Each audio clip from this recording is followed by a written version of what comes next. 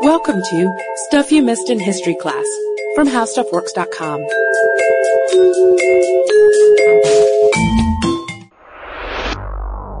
You've heard the rumors before, perhaps in whispers, written between the lines of the textbooks.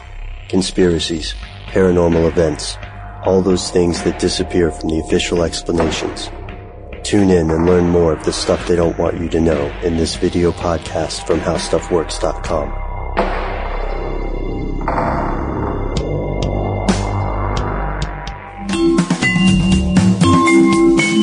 Hello and welcome to the podcast. I'm Katie Lambert. And I'm Sarah Dowdy. And as you know, if you've listened to our past podcasts, Sarah and I could talk about costumes for probably an entire podcast of its own. Don't worry, that's not what we have planned. But we do want to talk a little bit about some of our favorite Halloween costumes because we love Halloween so very much. And it's coming up, even if I will be in Georgia, Florida and not participating. But my favorite I did 2 years ago with the help of Sarah's stage makeup expertise when I was a sloth. And perhaps unsurprisingly, most people had no idea what I was, and sometimes even when I explained I was a sloth, still didn't know that that was an animal, which I find somewhat worrisome. It was obvious. It looked like you had skinned a sloth and you were wearing it. I was even dancing slowly. I think it was very clever. And my favorite Halloween costume is probably Nefertiti when I was at the height of my Egyptian mania phase in about 4th grade or so. But when I was thinking it over, I've never been anything really scary. Maybe with the exception of a witch at about age 7 when my baby teeth were out. Ooh, creepy child witch. But I have helped one of my friends put on a pretty scary costume. He was Frankenstein one year, and I made some bolts out of tinfoil and had a big wax scar. It was pretty scary. I'm glad you brought up Frankenstein because that is the topic of today's podcast, the birth of Frankenstein and the vampire. And that is vampire with a Y, we'd like to add, old school style. So it all began on a rainy summer night in Switzerland. And most rainy days are not this productive, at least not for me or for Sarah, as we're dealing with Seatlanta lately and our deluge of weeks. But this is Switzerland in the summer of 1816, and we have a very prestigious group of writers who come together. The literary elite and their companions. And there are a few different accounts of what happened this particular rainy summer. So we're going to start with Mary Shelley's. And Mary Shelley, as you probably know, was the author of Frankenstein. Kind of gives away where we're headed with this, but I think most people already know that. Mary Shelley starts her tale by setting the scene. It's the summer of 1816. They're in Switzerland, and it's her sort of husband, Percy Bysshe Shelley, Lord Byron, and Byron's physician, John Polidori. And she says that the summer started off really nice at first, and they were spending time on the lake and on the shore. Byron was working on the 3rd canto of Childe Harold, and he was the only one who was writing. But then rain set in. And out come the ghost stories. They have a volume that was translated from German to French, and she later wrote in her introduction, "I've not seen these stories since then, but their incidents are as fresh in my mind as if I had read them yesterday." So you can imagine this little party of romantic poets and their friends have a grand old time by the fire reading ghost stories. And out of it comes a challenge. And she goes on to say in this introduction, "We will each write a ghost story," said Lord Byron, and his proposition was acceded to. Byron begins a fragment. Shelley starts writing something about his early life, and this was Sarah's and my favorite line. Poor Polidori had some terrible idea about a skull-headed lady, and talks about it very dismissively. And then she goes on to say that the illustrious poets also, annoyed by the platitude of prose, speedily relinquished their uncongenial task. But she still hasn't come up with anything. She's still trying to think of a story. So she writes, "I busied myself to think of a story to rival those which had excited us to this task, one which would speak to the mysterious fears of our nature and waken thrilling horror, one to make the reader dread to look around, to curdle the blood, and to quicken the beatings of the heart." So she wants to write a really killer ghost story, but she cannot think of anything. And you can imagine how frustrating it would be if all of your Ghost Story Challenge companions who happen to be famous writers, too. And her parents, too, are also famous writers. Her mother was Mary Wollstonecraft. And so everybody's scribbling away their ghost stories, even poor Polidori with his lame skull head lady, and you can't think of anything. And to make it worse, every morning they ask her, have you thought of a story? Have you thought of a story? So she's under a lot of pressure to think of something good here.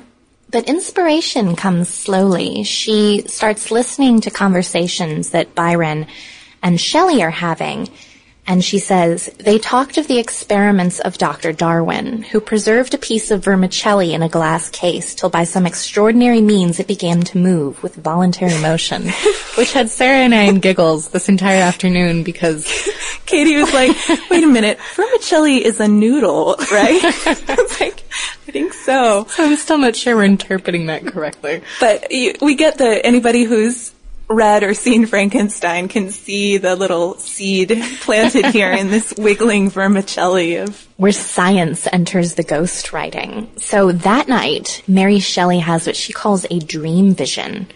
She says, I saw with shut eyes but acute mental vision. I saw the pale student of unhallowed arts kneeling beside the thing he had put together. I saw the hideous phantasm of a man stretched out and then on the working of some powerful engine show signs of life, and still with an uneasy, half-vital motion.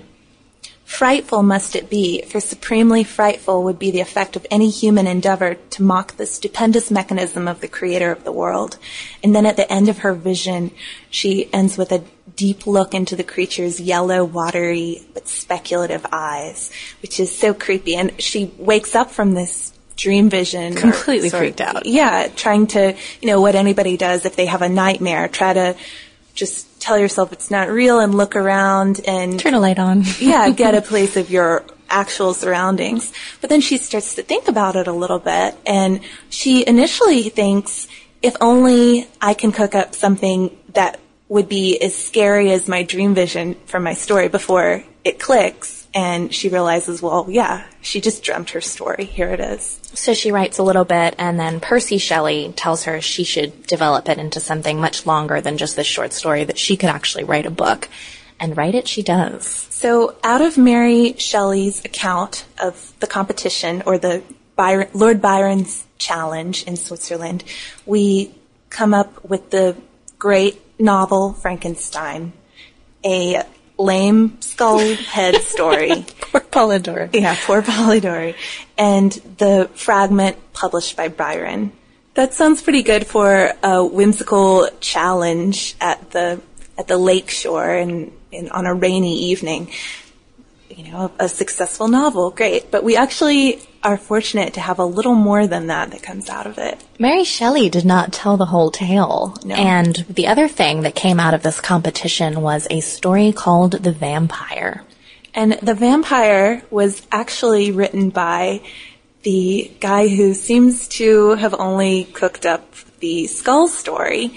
And how this got left out of the account is really puzzling and kind of a great literary mystery. But before we talk about that, we'll talk a little bit more about John Polidori, whose name I dearly love, by the way. He was born in 1795. His father was an Italian who lived in England, a scholar and a translator, and his mother had been a governess, and he would have been uncle to Dante Gabriel Rossetti. And Christina Rossetti, they were born after he died, but another famous literary connection here. But he studied to be a doctor at the University of Edinburgh, and he earned his degree at a really young age. But the most interesting thing about it is he writes a dissertation on sleepwalking, which for somebody who later writes a book about vampires just seems so fitting. Cool. But he really wants to be a cool romantic poet. I think they're like the rock stars of the day. Oh, Byron, mad, bad, and dangerous to know. Yeah, so he's working for Byron, and I guess any physician, you probably, you see the person for who they really are, So he kind of idolized Byron in a way and wanted to be like him, but also, realized he wasn't all he was cracked up to be. But he's there for this ghostwriting challenge, and the real story is a little bit different. During this challenge, Byron writes the fragment, which we had mentioned. It's called Augustus Darvel. But he's really more concentrating on trying to finish up Childe Harold at this point, which was a good idea because it helped make him famous. Yeah, what he's known for. He was probably also kind of bored writing a Gothic story. It's silly ghost stories. Not really up Byron's alley. Mary Shelley actually notes that the two poets just aren't that into writing prose, basically. There's no Byronic passion with Frankensteins. But Polidori ends up picking up Byron's fragment, and he changes it a little bit, but it ends up detailing a protagonist who accompanies an eccentric nobleman called Lord Ruthven on a European tour, which sounds really familiar, doesn't it? Sounds a lot like... It's a little bit like Byron and someone else who accompanied him.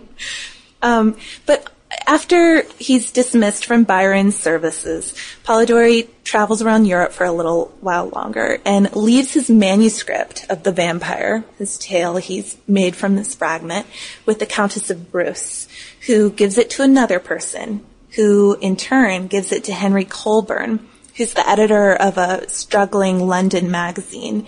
And it shows up on Colburn's desk with a packet of papers, and it's unsigned. It's a very confessional tale, and it looks like maybe the kind of thing Byron would write. So if you have a struggling magazine, what do? You publish the confessional by the very controversial Lord Byron. Yeah, it's actually published as a tale told by Lord Byron. So he's not just like using hints. He's coming right out there. Byron wrote this, buy it. So needless to say, it's incredibly popular. And the magazine actually ends up getting a reputation for these kind of macabre tales. And this really ticks Byron off. He says he didn't write it. He publishes what he did write, Augustus Darvel, to show that these are two different things. And then he writes a disclaimer to the editor of another magazine with this scathing quote. Yeah. He says, "If the book is clever, it would be base to deprive the real writer, whoever he may be, of his honors. And if stupid, I desire the responsibility of nobody's dullness but my own. I have besides a personal dislike to vampires, and the little acquaintance I have with them would by no means induce me to divulge their secrets." So that's pretty low, Byron. But I guess he really doesn't want anything to be associated with his name. That is not his own creation. So Polidori, however, he did write this, and he comes out saying it.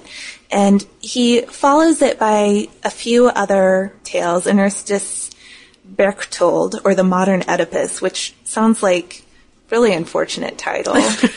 Really not good. It's actually reviewed pretty well, but it doesn't sell well at all. I think I know why. Yeah, I know.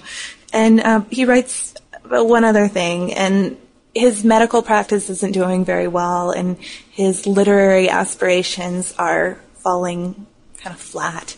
And he's depressed and in debt, and he commits suicide by drinking hydrogen cyanide.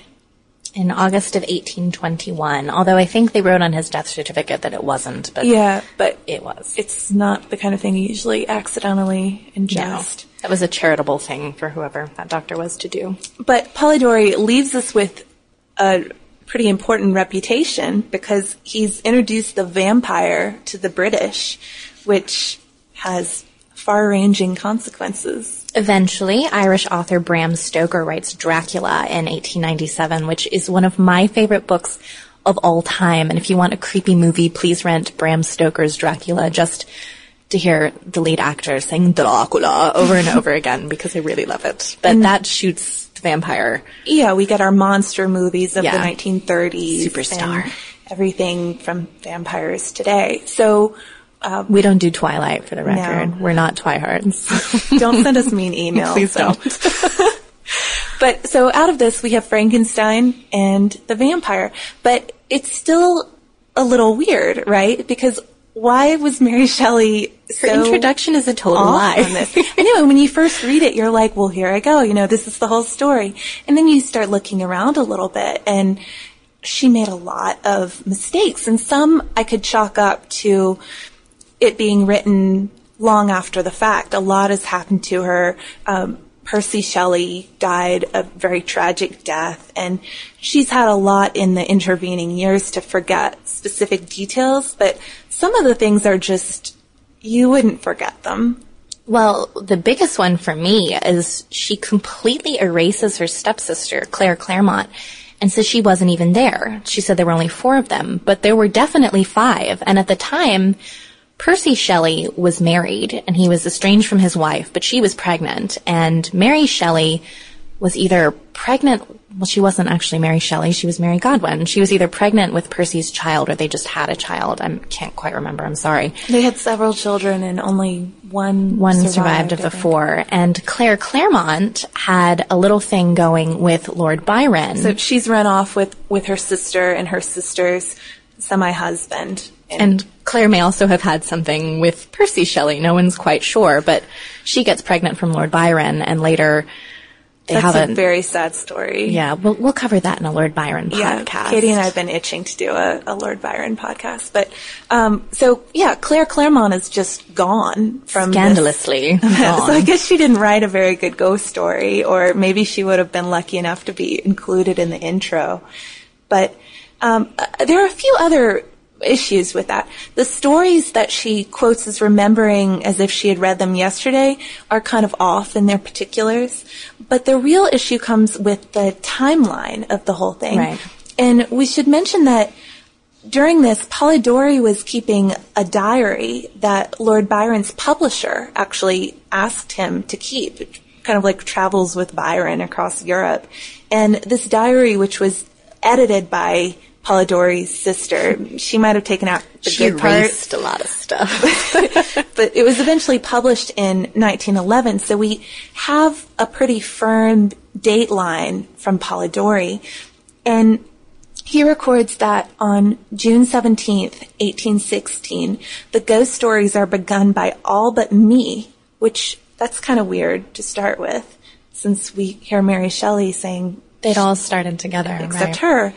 And going off of this, we can kind of assume that because the interest in this contest waned so quickly, and the dates of the arrival of the whole party and the weather, the bad weather coming in, we can kind of assume that Byron suggested the challenge the day before that, so June 16th, 1816. It's just a hypothesis a few people have thrown out there, but it sounds pretty good to me. It does, and that means that, as you said, Mary was already writing when she was trying to make it sound like she'd had sleepless nights of trying to dream up this wonderful vision. Yeah, well, and it gets even weirder because on June 15th, so the night before we assume Byron made the challenge, Polidori notes that he had a scientific conversation about principles, whether man was to be thought merely an instrument. And a vermicelli. A vermicelli waiting to come to life, noodle no more. And so this is probably the conversation that Mary Shelley remembers having taken place between Byron and Darwin, when really it would possibly make more sense that it happened between Polidori and Shelley, because Shelley was an amateur chemist, a pretty talented one, and Polidori is a doctor. He's done all this research into sleepwalking and other sort of borderline supernatural, sort of Frankenstein-esque topics. So he's a likely conversation partner in that Darwin thing that spurs Mary Shelley's dream. And this was supposedly the conversation that, sparked that whole vision, but that would have taken place before the challenge even happened. The so night again, before the challenge. Is she misremembering it, or is she doing it on purpose to make it a more suspenseful, interesting story? So Katie and I were saying it would be really weird if somebody was asking you, 12 years ago, was it raining that night? We're trying to think of it, and if it were the fall of 2009, we'd say it rained every day. It was. But it's interesting. We're probably never going to get this timeline completely sorted out, but I just wonder why some of her errors occurred as they did. Regardless of exactly how it happened, this little contest gave us both Frankenstein and the Vampyre, which are both cultural icons. And as English majors, we're really impressed by this. We love the literary stuff. But again, we also love costumes, so we wanted to challenge you to send us your best costume ideas at historypodcast@howstuffworks.com. And if you were something really super cool, send us a picture because we want to see. Yeah. And if you want to learn more about where the vampire went from poor Polidori, check out how vampires work at howstuffworks.com. For more on this and thousands of other topics, visit howstuffworks.com. Let us know what you think. Send an email to podcast@howstuffworks.com. And be sure to check out the Stuff You Missed in History Class blog on the howstuffworks.com homepage.